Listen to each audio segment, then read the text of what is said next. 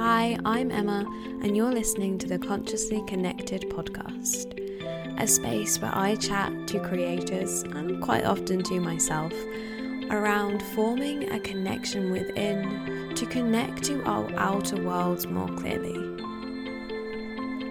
I myself am a yoga teacher, an Ayurvedic practitioner, and a womb science facilitator. Combine this with 5 years in marketing, and you have me trying to draw both of my worlds together to help creators create consciously.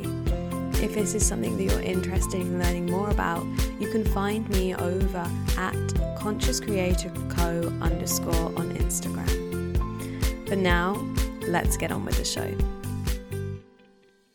Hi, and welcome back to another episode. Oof, we've got a big topic we're going into today. This is one that I've been wanting to record for a while, but there's just so much to say on it. I've been feeling a little bit overwhelmed with where to even begin.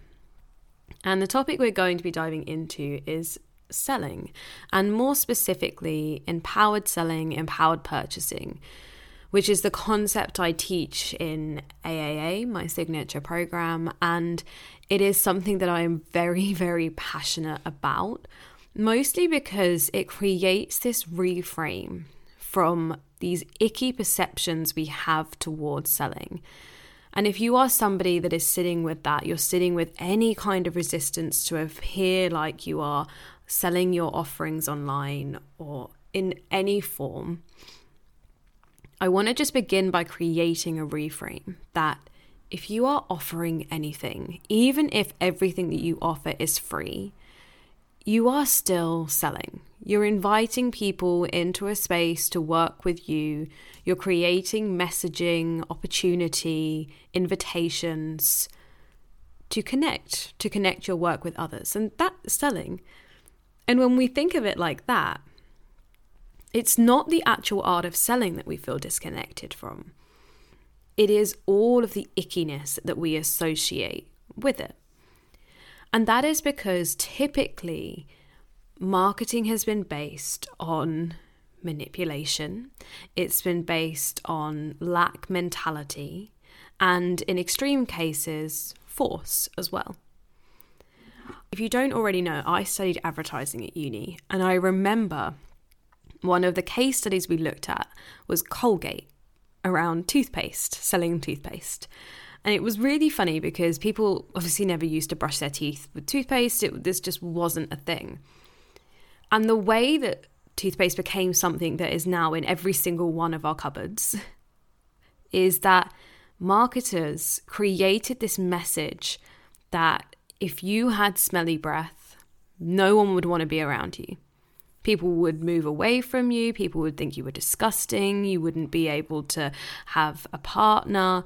It created this space of insecurity, of lack, of shame, all of these different things that we would now feel.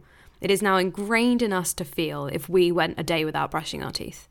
We wouldn't want to stand close to people. We'd be really conscious, thinking everybody thinks that we smell. We wouldn't want to kiss anybody. This is now so ingrained in us because a product-based company decided that to sell their product, this would be really effective. And my God, was it. We now all probably have some form of Colgate, maybe not that brand itself, but some form of toothpaste within our cupboards that is now an essential part of our lives. And this is the premise that marketing was built on.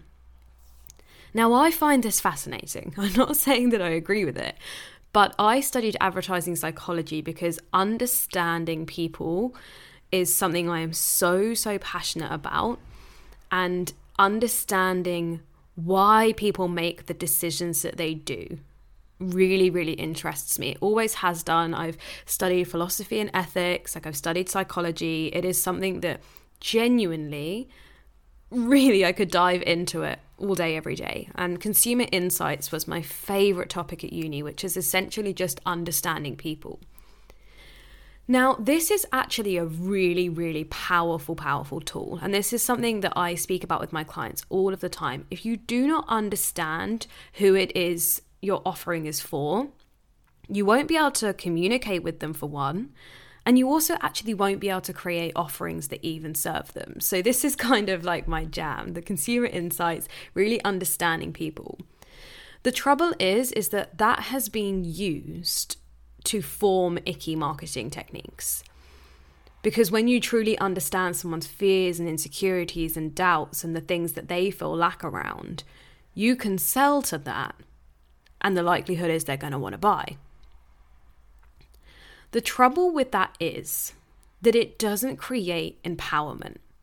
And this is how I flip my entire understanding of advertising psychology in the way that I teach within my courses, to ensure that you are using that understanding in a really beautiful way. Because when you understand people, when you understand what they need, what transformation they're looking for, where they do have that struggle within their life and where they're really craving that ease, you can create offerings, like I said, that actually are of service to them. This is something that I really dive into in AAA, how to actually create an offering that meets the needs of your audience rather than just churning out offerings for the sake of it or just to make money or whatever other reason there may be behind that. So that's first step. When you truly understand somebody on a deeper level, you can form that connection.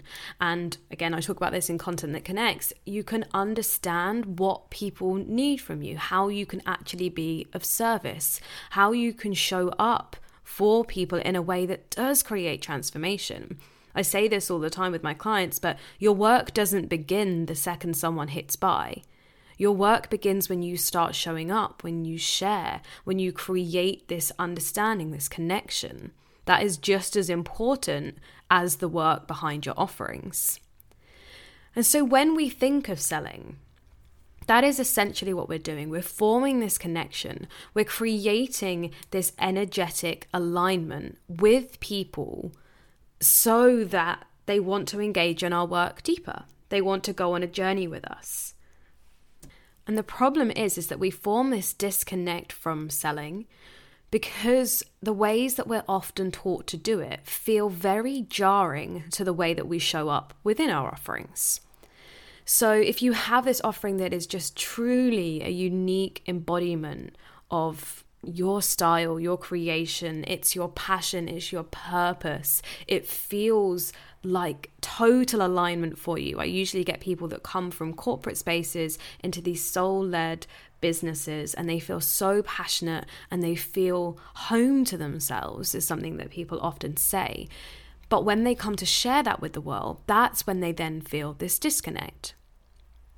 And that is because we're viewing marketing, selling in a totally different way to the way that we're viewing the creation behind our offerings. I want to create reframes around this because marketing is essentially a mirror of your offerings, or it should be.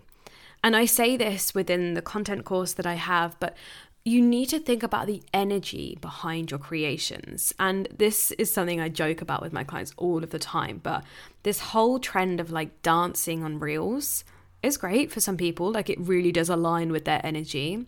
But I've seen a lot of like soulful, nourishing, healing, calming spaces be advertised in this really jarring, fast content, words flying across the screen, chaotic trending music. And there's this huge disconnect between the energy of that offering, the energy of the individual sharing it, and the way that it's shared with the world. And when there is this disconnect, not only do people not actually come forward and buy whatever it is you're selling, but it also doesn't feel good for you. And that's where you can start to feel like you don't know how to show up online. You're starting to feel disconnected from what you do because you feel like it's not what people want or people aren't connecting with it. And this is where we can start to create these associations around selling that it feels off and it's icky and it's not right. And this is just one example of many. There are so many different ways that we can form disconnect from selling because it isn't actually in alignment. And one way that I see this come up really, really clearly is, as I've mentioned before, with these manipulation forms of selling. And if you don't know what that looks like, it essentially looks like things where people aren't creating decisions from a truly aligned, empowered place. Empowered is really the word that I like to use within this, and I'll dive into why in a moment. But essentially what we're talking about here is that people are buying from a place of need, from a place of lack, from a place of desperation, from a place of just not enoughness. And as I said before, it's a very, very effective form of marketing. Colgate are a great example of that. They're not the only ones either.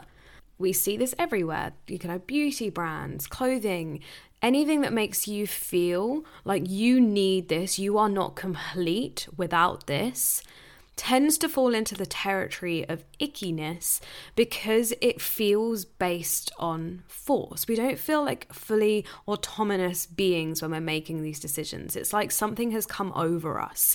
And this is where you see people spend money that they don't have, spend money on things that they don't truly want, that they don't truly align with, because they've kind of gone into this fear mentality. It's put up these blinkers into what actually is right for them. And they've entered into purchases that maybe they don't want, they don't need, they actually don't even like. The trouble is, when you sell from this place, particularly when you are offering these heart-led services, what you find is that the clients that you draw in are probably not going to be aligned with your work, with your energy, with who you really want to serve. This may show up as people who suddenly want to cancel working with you. So they work with you for a little while and they suddenly don't want to do it anymore. It may show up in people that don't show up. So they don't show up to do the work. They have this kind of complacency, this expectation that you are going to do the work for them. Maybe they're a little bit flaky. Maybe they just aren't getting out of what you're putting in. This can also show up in people that just don't feel like this is really for them. Like, it's hard to explain, but it just feels like maybe it's not the right offering. Maybe it's not the right time. Maybe this is actually something that people aren't ready to fully show up for, or to fully be interested in, or to fully feel the impact of, because the timing just wasn't right. And the reason that people like this are attracted into our fields is when we do use these techniques that come from a place of lack or force, people actually aren't ready. They're not ready to show up. They aren't ready to fully experience the magic of what you do. And this is why it is so important to ensure that we are practicing empowered selling and inviting empowered purchasing. So this means that we aren't just selling to what people are lacking right now. If you have people that are constantly coming to you saying, this sounds really good, but like I can't afford it, or I don't feel like I'm ready, or I'm not sure if it's quite right, what we're essentially doing is putting out this lack energy. We're constantly telling people what they don't have in order to sell what we have. But we're creating this lack energy around our offerings, which is naturally what we then invite in. People who aren't ready, people who don't want to pay that as a price, people that don't feel like it's enough, maybe. They don't truly see the value of it, because lack attracts lack. Empowered selling comes from a place of creating this vision of what people can have. It's not about drawing on what they don't have. It's about inviting what people can have. You are enough as you are. You are, truly. But that doesn't mean to say that your life can't be enriched. Maybe there's a part of you that you're hiding away and you're not fully tapping into. You have this expression that is within you. It's there already. I just help you bring it out. Maybe the power of what you do is so beautiful, guidance can just really help you increase it, bring more life to it. And so do you see how this switch in language, this switch to a form of empowering, creating this vision of how people can benefit from the magic that you share without making them feel like they are nothing without it? their existence is unworthy if they do not have this thing that you have to share. Empowered selling also really focuses on choice. You want people to be ready. You want people to have fully seen the magic of what you do. You want it to feel right for people, so that when people do come to work with you, you have those fully soul-aligned clients. You have the people that it feels really energetically good to work with. If you are drawing in people from a place of force, the chances are is you're not going to enjoy your work anymore, because you're not going to be working with people that are actually aligned. You'll start to feel burnt out. You'll start to feel resentful. You'll start to feel like you're not actually fulfilling your purpose, because you aren't working with the people that enrich that for you.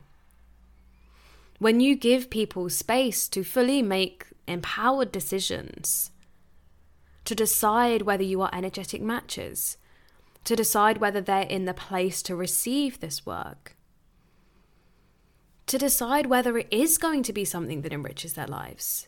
Just because somebody doesn't want what you have to offer, it doesn't take away from that. It just means that maybe they're searching for something a little different, and that's okay. We don't need to use force there, because if we start using force to draw people into the work when we sense that they're kind of on the fence about it, that's when we attract in all of those clients that I was just speaking about. Now, something to consider within this is, I can't stand these words, but objection handling is something that I hear a lot. And this, for me, is an icky form of marketing. But I do kind of speak on this with my clients. I just refer to it as reframes. And the reason being is objection handling has the intention of turning somebody's objections into, no, I want to buy from you. This is for me. I do want to buy.